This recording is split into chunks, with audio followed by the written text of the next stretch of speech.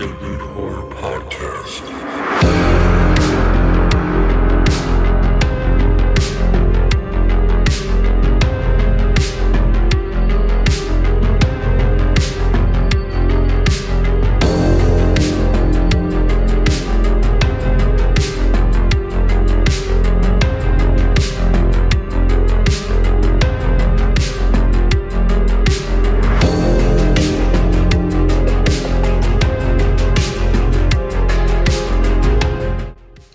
Hello everyone, welcome to the Rude Horror Podcast, episode 75. I'm your host, Marcus Rude, and today I have an awesome episode for you. I had a chance to talk to television and film actor Reed Diamond, and he's on the show to talk about the horror genre and also the work that he's done on TV and films. So this is so much fun. Before we get into the episode, I want to mention he plays in the new TV show on Peacock. It's called The Girl in the Woods. You should check it out before listening to this episode, or if you've already watched that show and you want to hear what Reed Diamond has to say about the show, and we get into some of the other shows that he's been on, definitely stick around and listen to the conversation. So without further ado, let's just get right into my conversation that I had with Reed Diamond.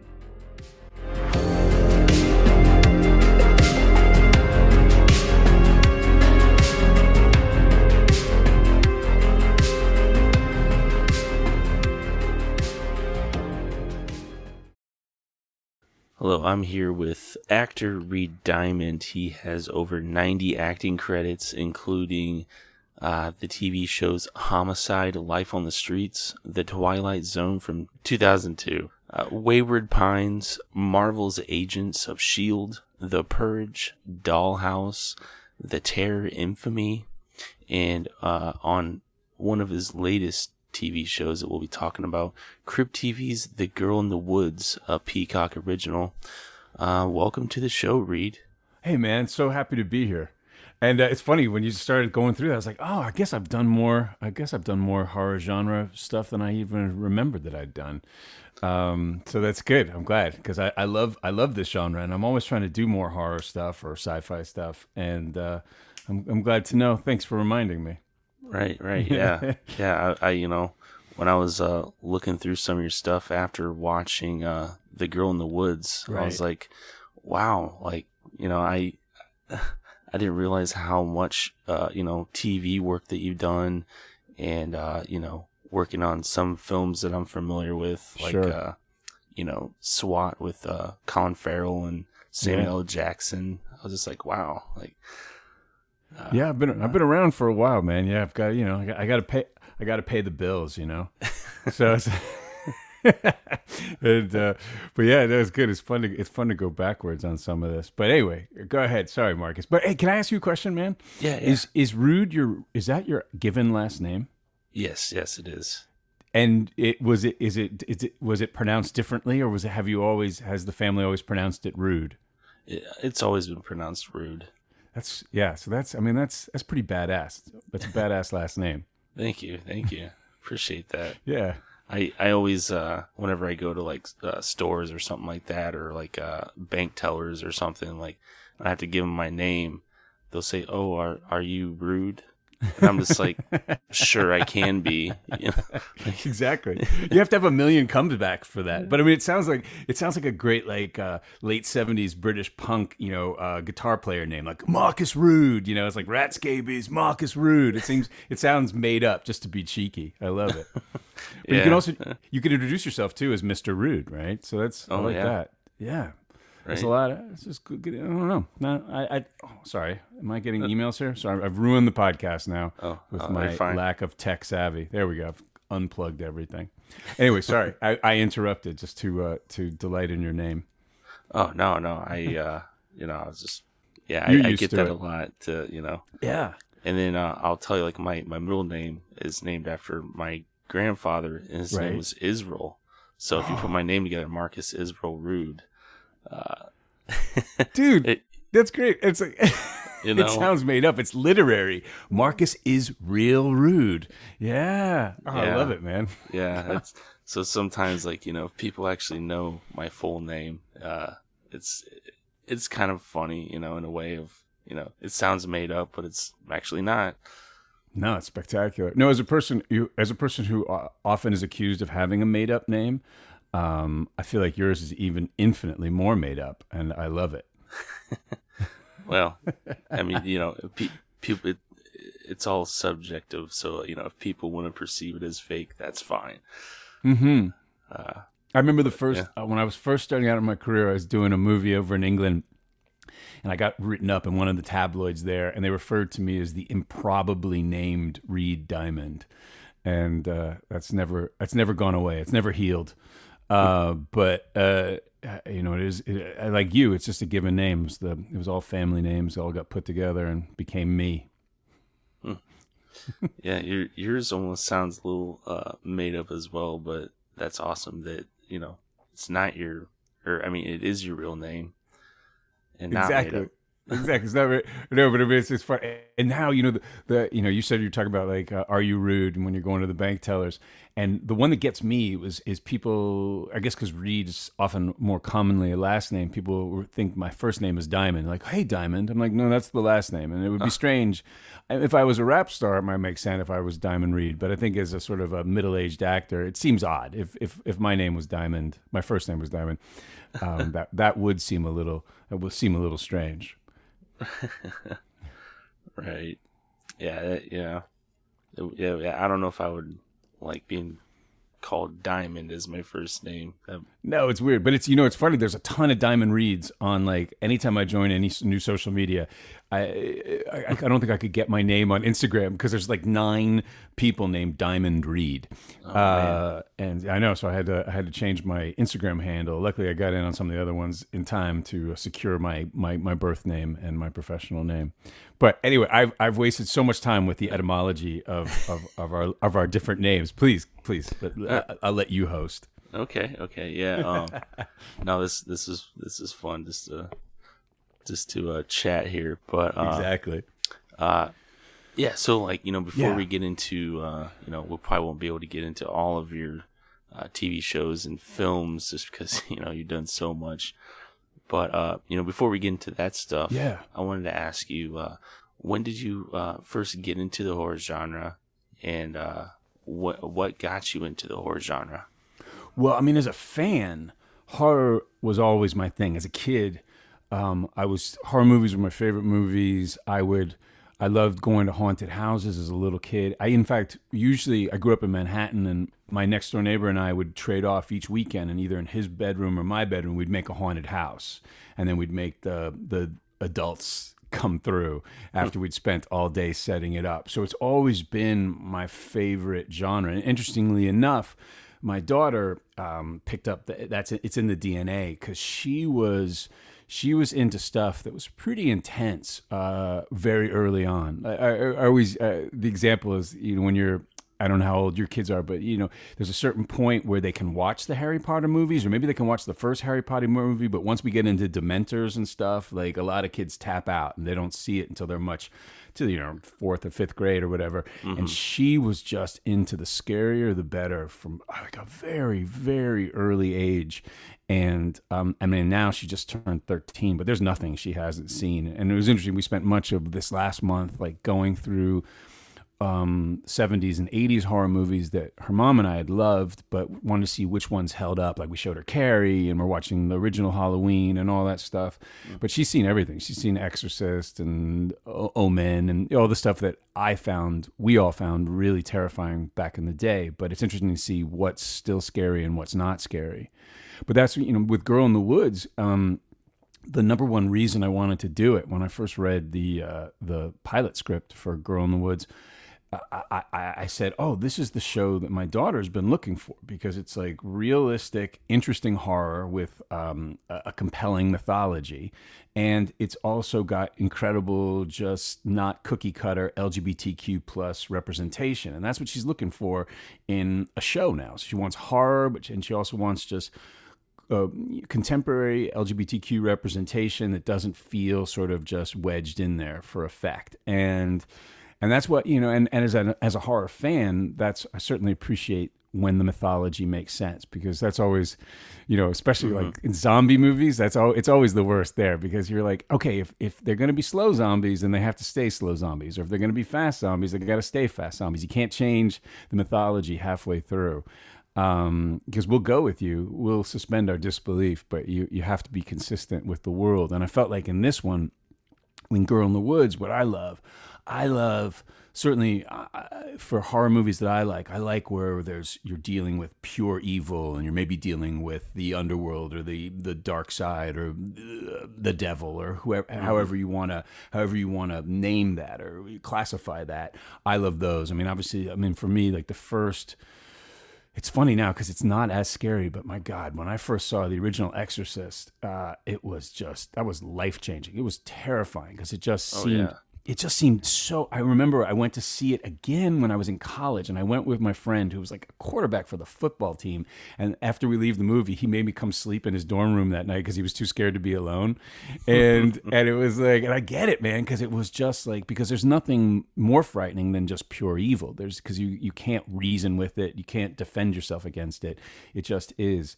But then it's interesting because I don't know. I mean, obviously you're an expert in this, but I mean, I feel that what's so interesting with the horror genre is there are things that have never happened before. You've never seen this. So say, for example, let's say The Exorcist, and it's the scariest movie of its time, but then you kind of build up a tolerance for it, and we keep having to figure out ways to top it.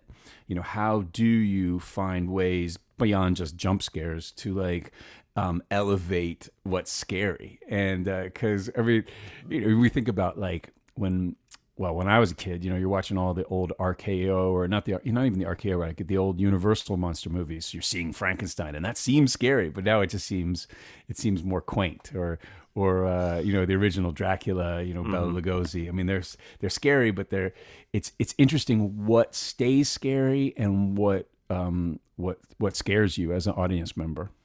Right. Yeah. I think, just over the years, everything has just evolved. Right. And, our expectations almost kind of just seem to rise and want to get, higher up. Right. And, like speaking back to the Universal Monsters, like at the time, those were just really scary films. Like people were walking out of the movie theaters or, wherever they were playing because, they just couldn't handle it. And it's just kind of funny to kind of look back now and be like, wow, I can't believe people were actually scared of, of what was, on the screen. And, it's neat, yeah. Like I was thinking about it before I was talking to you. It's like doing heroin. Like at a certain point, you got to keep doing more because you're not getting high in the same way. Not that I've done heroin, but so I've in the drug lore. But no, it's interesting, and I loved all of. It's funny, those Universal horror movies. My dad, he worked at a local television station in New York City. And that was the station that played the midnight movies and the $1 Million movies. And they had all of those old horror films. And so when I was a kid, for my birthday parties, I would always have, because I had a summer birthday, so I would always have my birthday party on Halloween, because I was really, I'm not overstating that horror was my thing. Like it was what I was really into, and I was really into monsters and dressing up and all that stuff. Mm-hmm. And so what he would do is, because this is before when I was a kid, it was before even VCRs, so he would bring home a projector and he would borrow the real, the 35 millimeter prints of those movies, whatever we wanted for the birthday. So he'd bring, the original King Kong home, or he'd bring the original Godzilla home, or Frankenstein, or whatever we wanted to watch that year. We'd pick a couple of movies. He's like, pick a couple from the catalog, and they had most of them, and he'd bring them home and we'd watch them, and it was really cool. And it was also the era too of, there would be like midnight movies, or you'd stay up late to watch whatever horror movie was playing on whatever local station wherever you were in the United States. And I just love that. You'd find crazy old Hammer horror films, or just ones you hadn't seen, and I'd watch, and I just loved it. Even the cheesier. I mean, I remember one of my most favorite ones was one of those ones from the '60s with the giant ants. I think Joan Collins was in it, where like they come to the island and the ants, of course, you know, been made radioactive and they're humongous but Right. I was a sucker for all of that stuff. Awesome. Yeah, I, you know, just from hearing you talk, it was reminding me of like even like when the '50s kind of hit more of like the sci-fi Right. horror elements, and you know, I think it's really cool to see you know, in the flashback to the '80s, how they kind of remade some of those old '50s sci-fi films, Right. but you know, just transformed them into actually scary films that you know, at the time, like I just loved the '80s special effects. How, you know, everything wasn't quite CGI yet, Exactly. so everything was pretty much done practical. And you know, like the Blob from the 1988, you know, the remake, Right. I thought was just amazing. And even, you know, John Carpenter's The Thing, of course, is Sure. amazing. Oh yeah. Well, the practical means it. I mean, I always prefer practical. I mean, that's what we did. We did this in Girl in the Woods. All the monsters were, you know, actors, and there's just something about it. I mean, my favorite horror movie of all time is a cross genre movie. It's the original Alien. And I love that movie, you know, because you're thinking, oh, it's sci-fi because it's in space, but no, it's a horror movie set in space. And I just love the idea that you're trapped. You know, they had, what was their catchphrase was, in space, no one can hear you scream, right? Right. And you're trapped on this shitty tanker going through, you know, you can't get off that thing, right? There's nowhere to go. You can't, you know, there's no atmospheres to breathe. You're trapped, and you're trapped with this insane creature. I mean, this H.R. Geiger, or Geiger, Right. just creation. It's just spectacular. And that, because and you talked about The Thing. I love those movies where you're trapped in a place where you can't survive outside, and you're trapped with this creature, and you don't, it's definitely smarter than you and more deadly than you.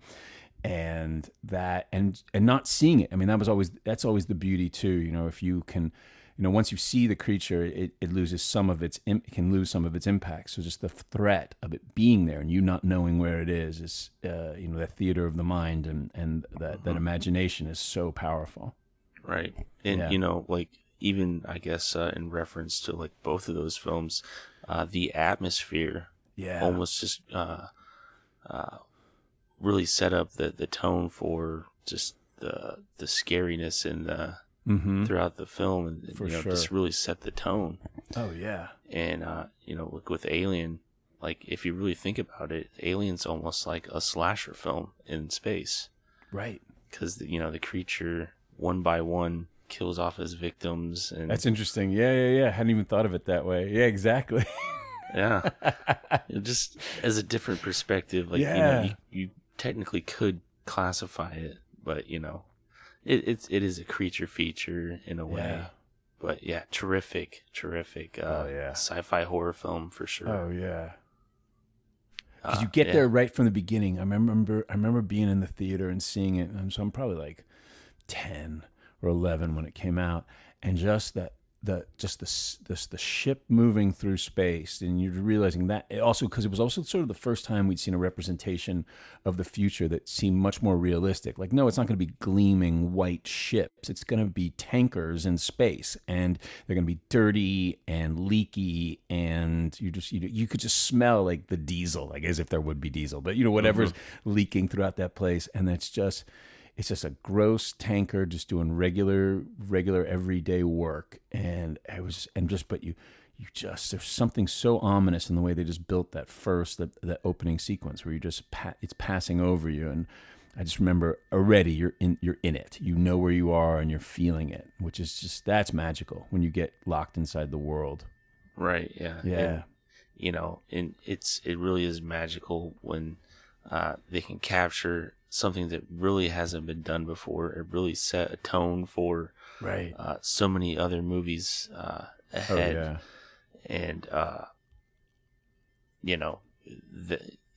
of course, that became just so successful and spawned so many sequels and reboots. I know there's talk that there's going to be a 5th movie, but I don't know what's going on with that. And, with Disney now owning Fox, I'm assuming they're going to, they'll probably still make more under Fox's name, not Disney, which would be funny to Disney presents Aliens. It's true.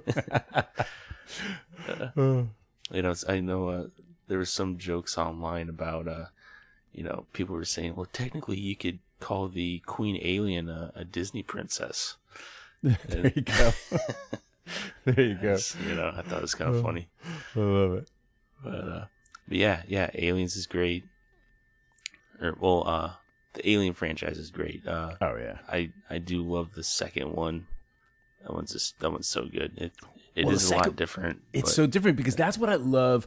I love when you shift genres. So ostensibly from the outside, you look at it, you go, oh, it's sci-fi, but no, it's a war movie, right? So Aliens, the second one, is just like a standard combat movie, and it has all the tropes. And I mean, that one's so cool to watch because so many classic lines are in there that we quote all the time. You never even think about it. I mean, just like Bill Paxton's performance is like, it's iconic. You think about and it so many of the movies that came after that were just gliding off of references and things that they used in that movie, those ideas. I mean, just the way those characters were all put together. You've got the tough female character, who's going to sacrifice herself nobly. You have all these, it's just, it set a template that lots of people copied afterwards, but it was just so cool. Yeah. Like James Cameron making the Terminator, like it really kind of, I wouldn't say it had Terminator elements, but I mean, you could really tell that, the maker of the Terminator directed Aliens, and like this is definitely his take on what would happen. And I mean, he really pulled it off with bending so many genres really into one. Like, there's a lot of comedic relief. For sure. Like when Lance Hendrickson did the knife trick on Bill Paxton. And I still kind of like cringe at that because it's like, oh yeah, it's so good. It does have a lot of horror elements, like like when Newt, the little girl, gets lost. I think like she gets dropped down like some kind of ventilation chute, and then is down below where there's like murky water, and she's walking by herself, and then all of a sudden that little. But the alien just creeps up from the water. Like, that is just terrifying. Oh, yeah. And, I remember watching that at a young age, and I think I had to turn it off when I got to that scene because I was just, it really got to me as far as, like, oh, my gosh, like, that is one of the scariest things I've ever seen. Yeah, it's the best when you have that experience. That's what we're going for, right? As an audience member, or if you're making it, that's what you want. You want to have that, that you have that reaction, like, I don't think I can watch this. That's it's amazing because it's all pretend, but it's amazing how powerful it is. Yeah. And then years later, I just freaking love it. Oh yeah. But, it is kind of interesting to look back at like what did scare me as a kid, and to where now I can watch all these films, and like The Exorcist, where we enter in like the realism horror, because that's something like with like spirits and supernatural. We get into like things that maybe could happen. Exactly. And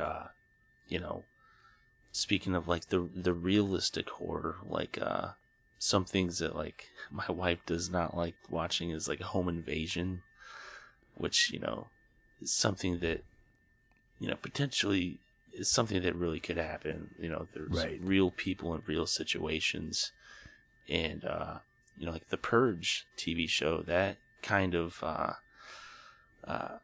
could be similar in like Home Invasion. I mean, I think what's redeeming, it's interesting because, what's redeeming for me about the Purge movies is that once again, as we're talking about, like, you're mixing genres, they're really sort of political statements about, modern U.S. society, right?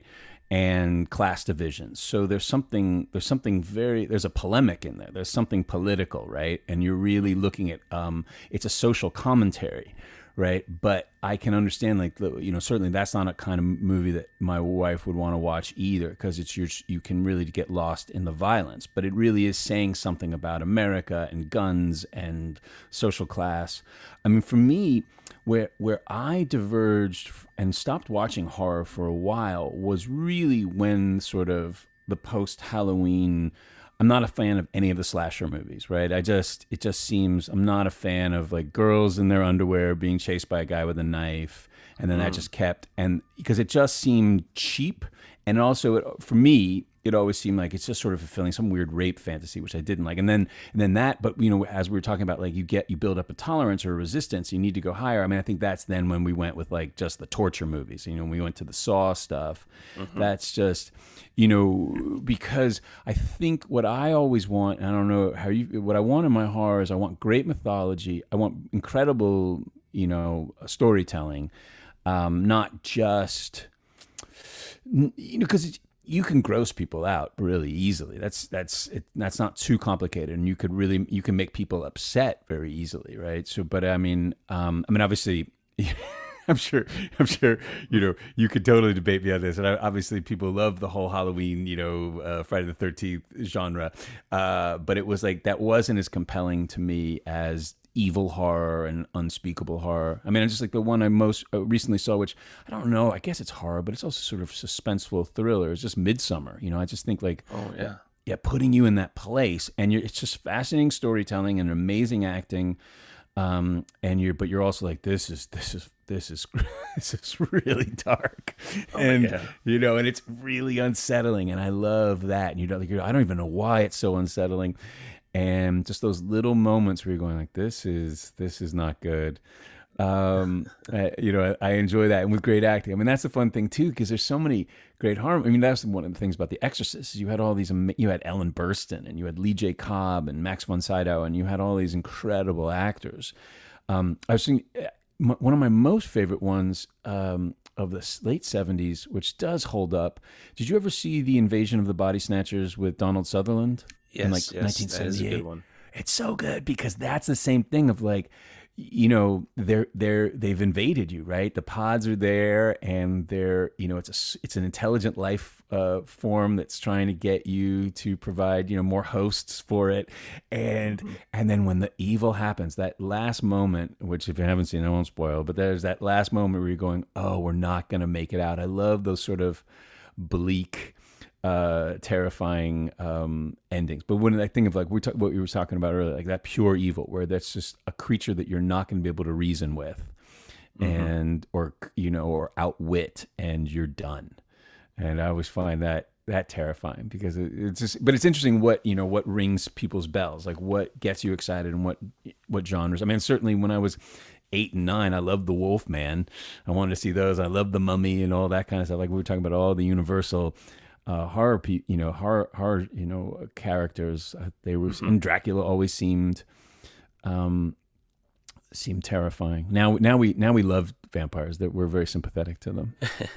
Yeah, they've almost turned into, like, the good people, I guess. Do you have a favorite Universal monster or Universal monster film? Oh God, it's really hard, because it's like picking your darlings. God, I mean, I like them all. I think probably just because he's such a perfect character, it probably would be Dracula. Would be number one. Okay. I think, I'm trying to think, like, I mean, when I was a kid, I'd made all of them in models. I would buy the model of all of them, and they were glow in the dark models. So I'd made all of the Universal monsters. I mean, all of those stories. I mean, Frankenstein is great, and I mean, it's interesting because with Dracula and Frankenstein is that it comes from great literature, right? Who's your favorite of that? Well, when I was a kid, Dracula was awesome. Yeah. would get the fake vampire teeth. And, Of course, yeah. I'm a '90s kid, so like when Burger King kind of I don't know, there was almost like a resurgence of Universal Monsters. So like Right. I would see Universal Monster toys and like the Burger King Kids Right. Club meals and then even like the VHS line that they just they brought back all those Universal Monsters. Right. So it just kind of seemed like they were just all over the place when I was a kid. So I always thought like Bela Lugosi's Dracula was awesome. Amazing, yeah. Pretending to find like towels and use those as capes, and then get the fake teeth and just pretend I was Dracula. But years later, I've come to appreciate the Creature from the Black Lagoon. 100%. I was gonna say that. That was we used to make all of my costumes, and my dad was really good at sewing, putting stuff together. So when I was 6, for my birthday, my Halloween birthday party, we got a green shower curtain, and we made a Creature from the Black Lagoon costume from scratch. Wow. Oh, it was awesome. And then of course there's like in green rubber gloves. We put the whole thing together. And then of course it was elaborate, and everyone else showed up to my party as a cowboy. And at the last minute, I go, I want to be a cowboy, and my father's like, "You're wearing this goddamn costume," and it was great, and it's great pictures. And then he even made me talking about Dracula. I remember one year I was going to be Dracula. I was Dracula, and he made the cape. And he got the collar to stand up, and he lined it with like red satin and then black satin on the outside. It was great. Wow. I think he still uses it. He still has it in the apartment. But nice. But yeah, Creature from the Black Lagoon was amazing. Yeah, I mean, I loved all of those. And now it's interesting too. I mean, we're talking about great actors playing those things. I mean, you have Boris Karloff, right, doing The Mummy and doing Frankenstein, or Frankenstein's monster, and he's just spectacular, right? And you think about before, you had Lon Chaney, and then Lon Chaney Jr. You had all these, and Bela Lugosi. You had all these really talented people, and the stories. I mean, the Mummy is so great because we were talking about evil. It's like you messed up. You shouldn't have disturbed the tomb, right? You knew better, and so you deserve this, and I love that. And he was that was really scary. I had a mummy model. I made the mummy model. Good times. Nice. Good times talking about Universal Monsters. I love it. Right? Yeah, I love talking about them because they, to me they seem like they're the blueprint of horror when it comes to cinema. Right.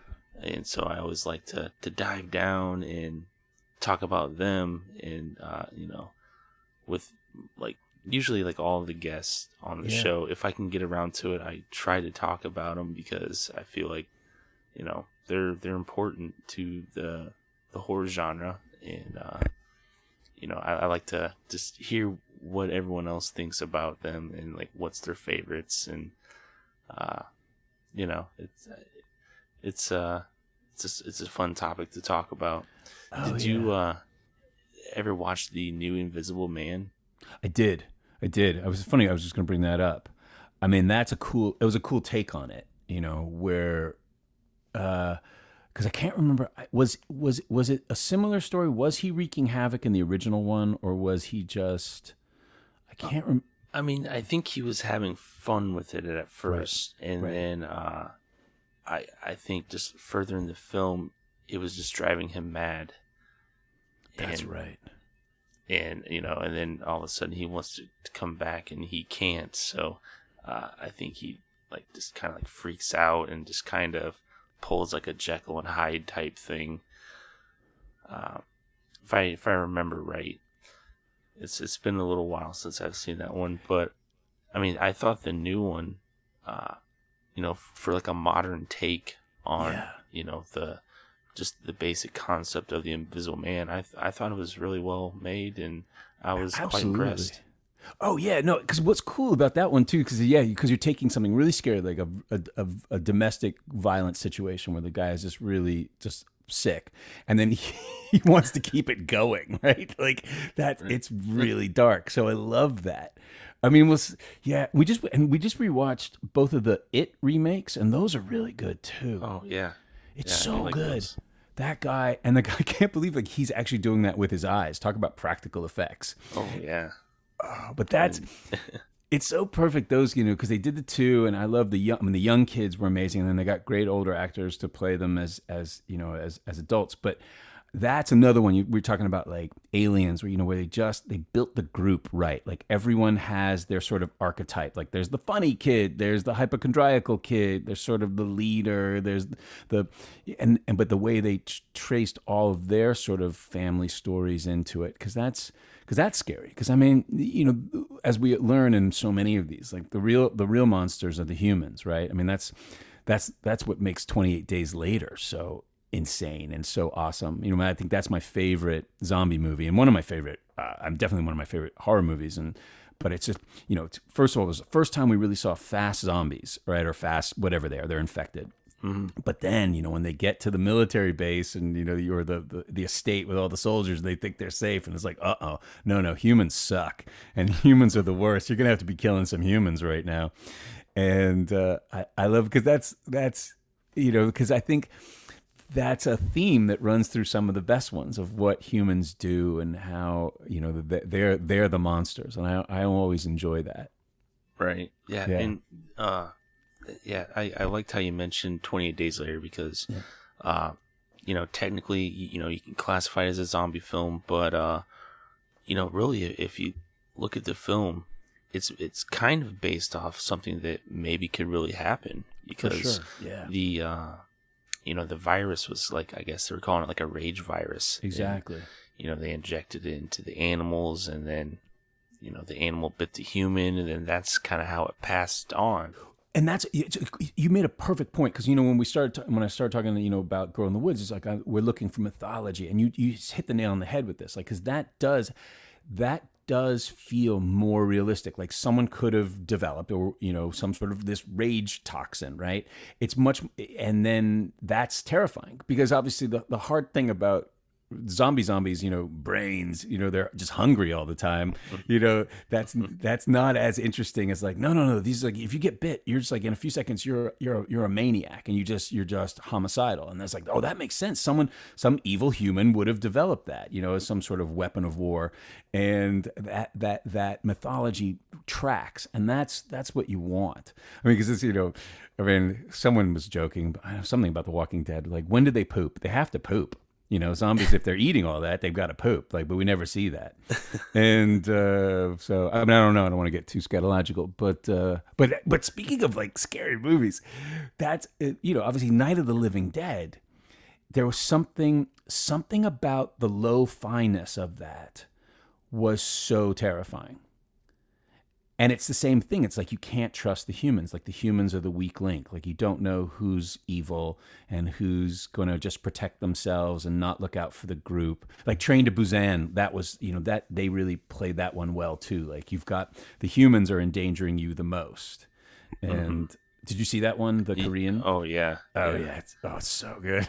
Yeah, it was one of those films, like I started watching it and I was like glued immediately. I'm like, I cannot stop watching this. Like, I'm not going to get up from my seat because it was very compelling. And I didn't think, like when I first watched it, I was like, I didn't think I was going to feel like really sad, or, I didn't really know much about like the story or whatever, but just the interaction between the guy and his daughter. It was really heart-wrenching. Yeah. And I won't spoil it because I think people should watch that film. Definitely should really watch good. It.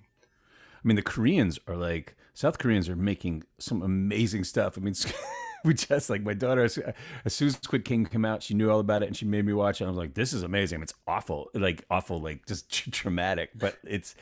I mean, we've seen so many. I mean, obviously, Parasite was one of our favorite movies of the last few years, and then Train to Busan. Like, there's so much interesting, creative, layered, dark stuff going on over there. I love it. Right. Yeah. They've been impressing me lately too. And there's a show, I don't know if it's on Netflix still, but it's called Kingdom.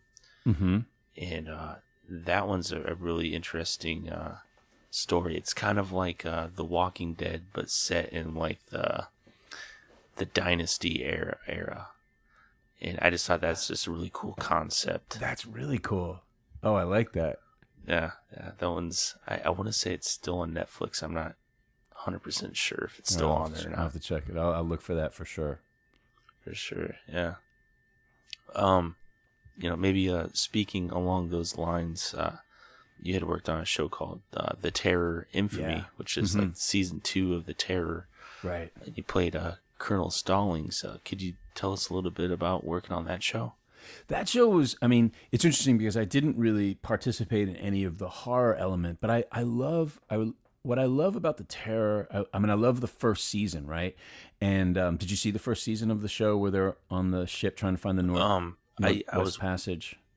Yeah, I was watching some of it. I haven't finished it, but I really love the story of that. Like, just the concept of it is just awesome. Because that was a neat thing, like, because I talked to the creator of this show and of this season, of the second season, and basically, what you combine is they wanted to find a real historical event and then find some sort of horror evil element attached to that. So in the first season of The Terror, you had the British naval ships trying to find the Northwest Passage, getting trapped in there, and there's some sort of mythological Inuit creature that's coming to get revenge for them despoiling their lands and killing the people.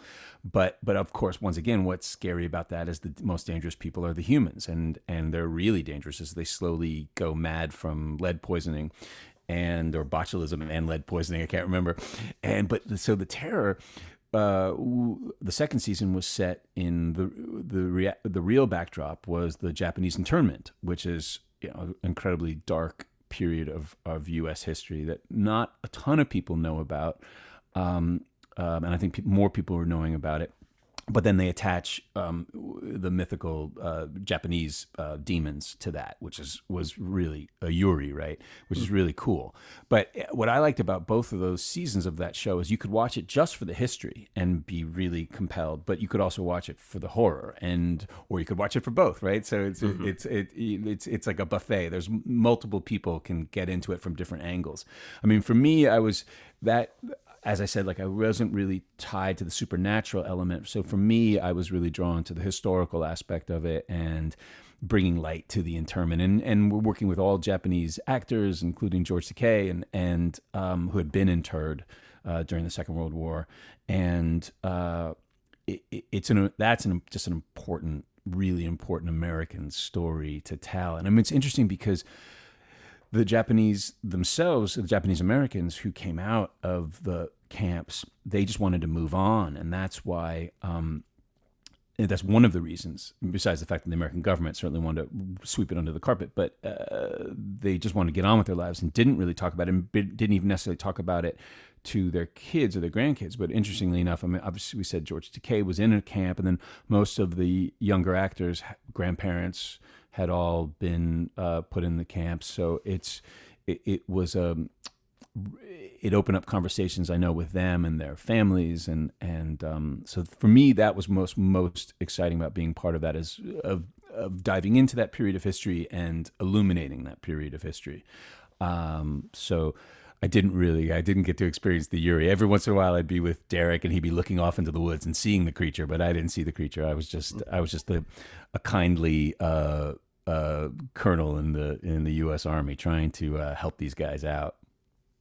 Right. Yeah. It's an interesting. And I think that is important for people to not necessarily look into, but as far as like watching a compelling show.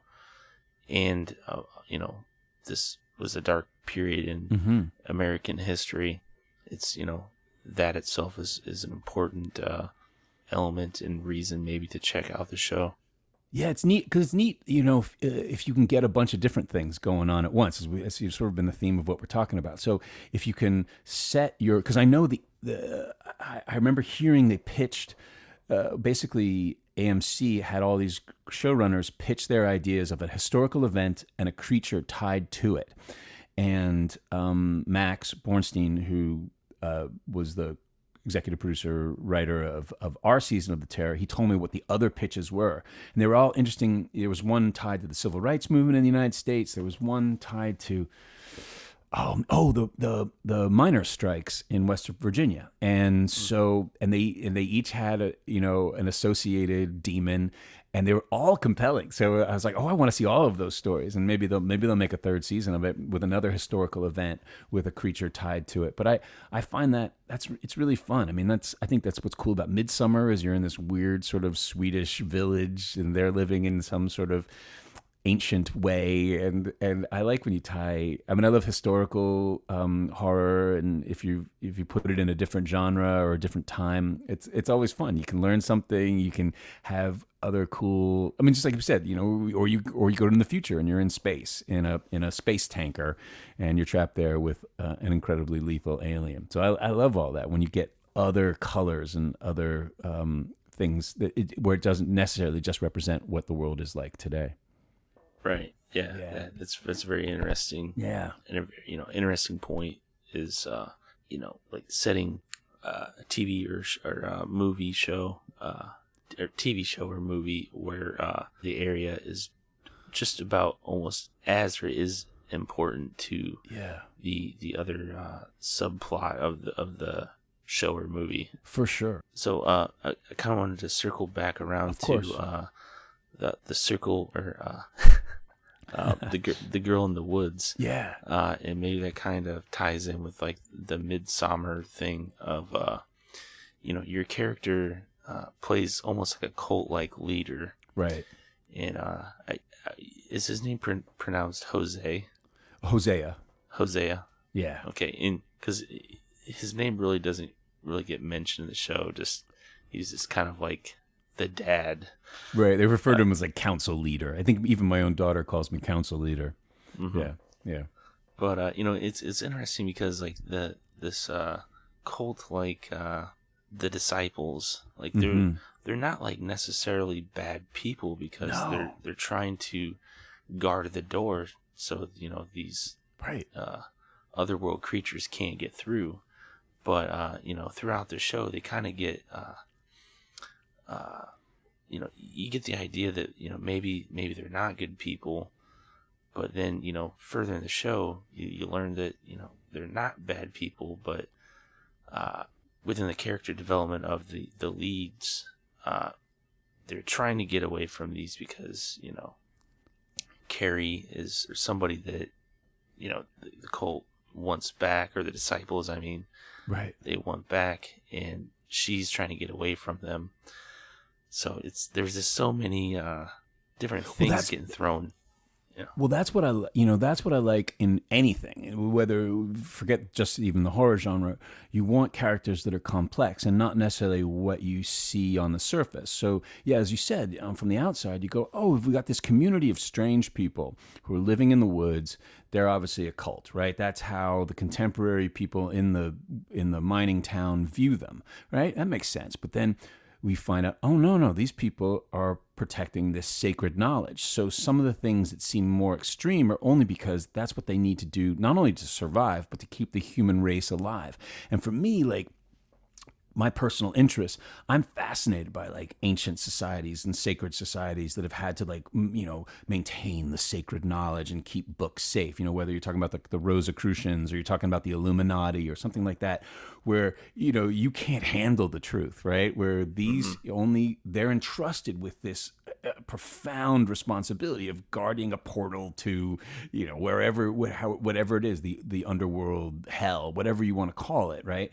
And so their methods may seem extreme, but they're literally fighting monsters. They're fighting demons. And I love the idea of imagining that exists, that there's people who are out there who have this noble purpose of maintaining, trying to keep the human race alive. And yes, they can't know about all this knowledge because their brains couldn't handle it. So, so you see, he seems harsh, but I always talk about when I was approaching playing him as a father, because the show itself, The Girl in the Woods, it has many themes woven through it. The writer Casey is just she's extraordinary, and she layered all of these things into it that made it compelling. You're dealing with modern day economics and working class towns and going under and people not being able to survive. So you've got themes about contemporary economic struggles. You've got themes about parenting, and you have all these parents in there who are parenting in a different way, trying to prepare for the world or having their own foibles. And so Hosea seems incredibly harsh, but I always thought about the Johnny Cash song, A Boy Named Sue. And I don't know if you're familiar with that Johnny Cash song, but the theme of the song is that he knows he's not going to be there for his son, so he names his son Sue, knowing he's going to be endlessly ribbed and bullied, and so he's going to have to get tough. And so Hosea knows that his daughter is going to guard this portal to hell. She has to be formidable in all ways.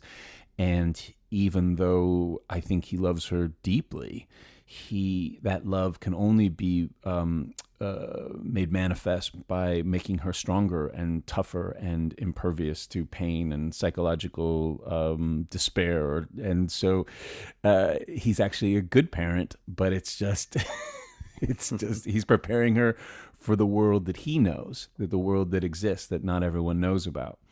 But so it was an exciting character to play. And the costumes is funny. You've seen it, obviously. So there's certain midsummer feels to it, and people living in tune with nature in a different way, which I really loved. But yeah, definitely one of my most favorite characters I've had to play in a long time, just because there was always something new to find and another color to bring into it. So that's exciting, especially, I have a short attention span, so it's always fun to find more and more stuff to discover. Right. Yeah. Yeah. It's an amazingly new take on like the horror thriller genre, but there like kind of the recurring theme what we're talking about. There's so many different elements in the show. It's not just like horror. Yeah. But, there's like drama and just how these characters are interacting with each other while there's this creature trying to take over the town, or these creatures there's so many different kind of like subplots going on to where it's like, wow, there's so much going on. So it's so much going on. I have to keep watching to see what I'm so happens. glad you feel that way. Yeah, and I love for me, I just love the relationship with the kids, and it just feels so present and real and contemporary. But I said to Casey, I think on my last day of shooting, because I had all 8 scripts, so we were shooting them all at the same time. And normally I'll read all, say I get the whole, you're doing a limited series, I'll probably read all the scripts all the way through, 5-7 times, something like that. And then I'll start really just concentrating on my stuff at a certain point. But with this, they were so compelling. I would read all 8 scripts completely every 2 days. I would just reread them. And I said, you just layered in so much stuff. Every time I go back to it, I'm finding something new and something that I hadn't, a thread that I hadn't discovered before, which is just, it's not not often the case. Oftentimes you're like, oh, I get it. All right, so this is pretty thin gruel. I'm going to try to make the most out of it that I can. But this one was like, there was always something to find, and always an interesting new way to play a scene or a moment. Right. Yeah. I mean, yeah, this show is, for the listeners that are listening, if you haven't seen The Girl in the Woods, check it out on Peacock. It is an awesome show. It's an original show at that. Yeah. And, I just want to mention like the special effects on the show are amazing. Kevin McTurk, who did special effects for Jurassic Park, and Christina Kortum, who has done makeup on Jason Rising, which is a Friday the 13th fan film. Their design on the creature was just awesome. And even like the I wouldn't even call him the creature, but like the guy with the golden coin, that the hypnotist, the hypnotist. I just thought everything about that was just very cool and original. Yeah. Oh man, well I'm glad you liked it. That means a lot because I haven't. I had the joy of making it, and I've seen a few scenes, but I can't stream it up here in Canada right now. So I'm hearing from people who I'm talking to who've seen it, and it always, especially when you're a genre specialist, it always makes me happy that you're digging it. Well, I wouldn't say I'm like a specialist, but I'm a horror connoisseur, I'll say. Connoisseur. Oh, I like that better. A gourmand of horror. Yeah. That's a good analogy too. Yeah. So like the show is the concept or the original story is based off a Crypt TV original. Were you familiar with Crypt TV before deciding to do the show? No. I mean, they're an exciting company, right? I didn't know. I mean, but you can fill libraries with all the things that I don't know. So I didn't know about Crypt TV, but then it was really exciting, and they're like, it was a really cool group to get involved with because they're all young and diverse and just like energetic and excited and really, really nice and encouraging. So, because I had to, we're living this crazy time right now where because of COVID. So for my final, callback or whatever, my test or whatever the hell you want to call it these days, I had to zoom into everyone, but they were lovely and they had really interesting ideas about it, and I just thought, oh, these are gonna be great people to work with, and the set was great. It was really collaborative and cool directors, and Kristen and Jacob and the writer, like I said, Casey, she's amazing, and so it was a fun group of people to be involved with, and they're young and they're scrappy, and I like that. Yeah, what I like about them is they are creating original horror stories. They're not, doing reboots and whatnot of franchises that have already been done before. They're looking for new, fresh take on the horror genre, and that's what I like about them the most. Mm-hmm. And I could see this show becoming, a pretty big part with Crypt TV, So like earlier ones like the Look-See and the Birch, right. Those are characters that are just terrifying. Yeah. And what's cool about them is they're so popular to where they're in the video game called Dead by Daylight. Right. And I really like how even like that game is branching out to everything, not just Halloween, Michael Myers, Freddy Krueger. Right. They're actually looking past. Yeah. And, getting Crypt TV characters on their game. With that said, I would love to see some characters from The Girl in the Woods. Yeah. Or, even the creature to make his way into the game. Heck yeah. Oh, I love it. Yeah, when you said it perfectly. Yeah, that's the thing, because there's so many creative, smart people out there. Yeah, we want new stories. Yeah, we don't need to keep rehashing, for sure, because there's so many smart, creative people who are coming up with original, brilliant things. You just haven't. We just talk about Midsummer. Like, who thought of that? That's bananas. Right, and it's just like, I love it. Right? I don't need to keep going back to the Amityville Horror House. I don't want to go there anymore. And that's I love that. Yeah. So yes. That's speaking of Midsummer, like who would have thought the daylight and just the beautiful colors could be so scary. Yes, that's brilliantly put. Yeah, you didn't need it. Wasn't like exactly dark and shadows and going through the attic. Yeah, no, exactly. That's perfectly put, man. Right. Yeah, that's a great film too. If the listeners haven't seen Midsummer by now, definitely check that one out. Come on, check it out. I think it's still streaming on Prime, so go check it out. Oh yeah.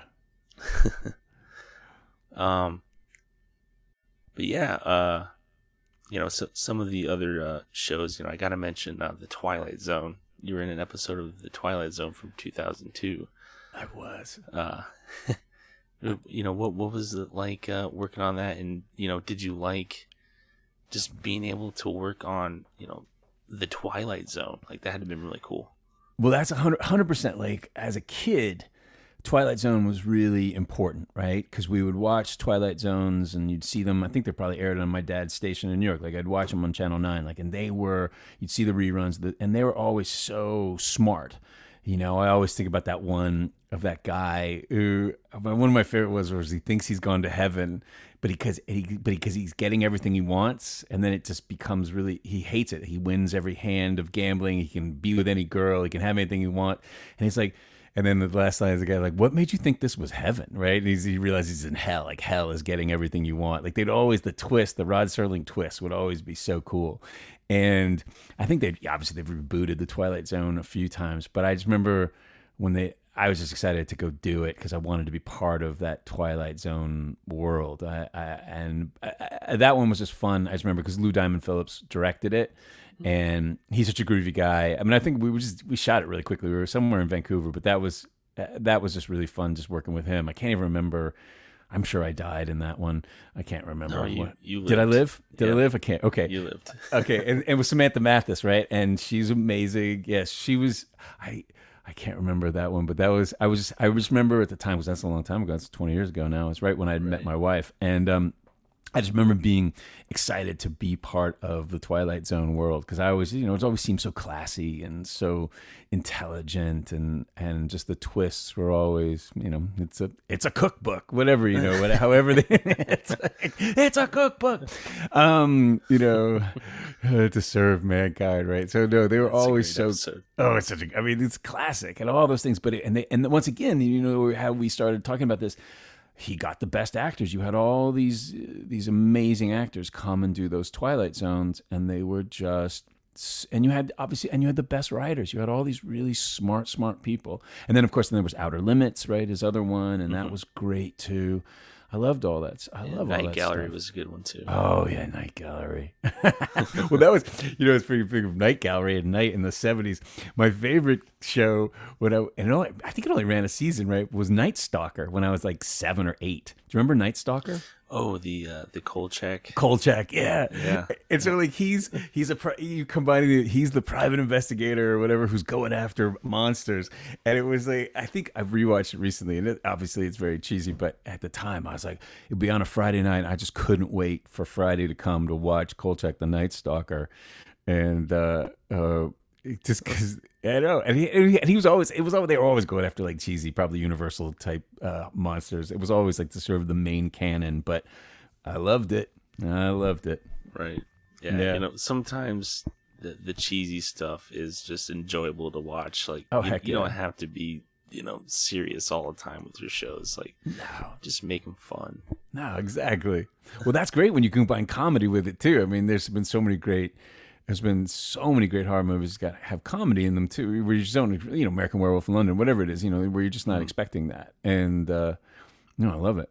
Like I said, I think, that's one of, great actors, and cross genre is just always really fun. You made me think now I'm going to seek out, I want to find like a horror movie set in medieval Europe or something like that. I'm trying to think. Well, there's Mario Bava's Black Sunday, which is very good. Barbara Steele. Good. That's really good. That one's, for an older black and white film. But when I watched that, I was drawn in. I was like, man, this is really good. Like the cinematography was really good. Yeah. And I definitely recommend if you want to get in your time travel machine and go back to the 50s, 60s. That one's a good one to visit. Awesome. I'll definitely check that out. But yeah, I mean, I don't know how much more time that you have with us.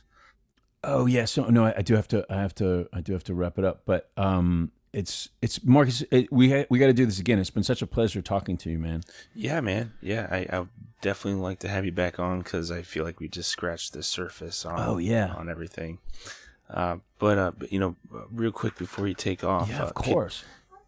Could you mention what's next for Reed Diamond? Yeah, so I've got what do I have? I have a couple things coming out. I think the big thing next is I just did this series Gaslit, which is another take on the Watergate break-in and the downfall of the Nixon administration. And it's great. So on that one, I just played Deep Throat. I just played Mark.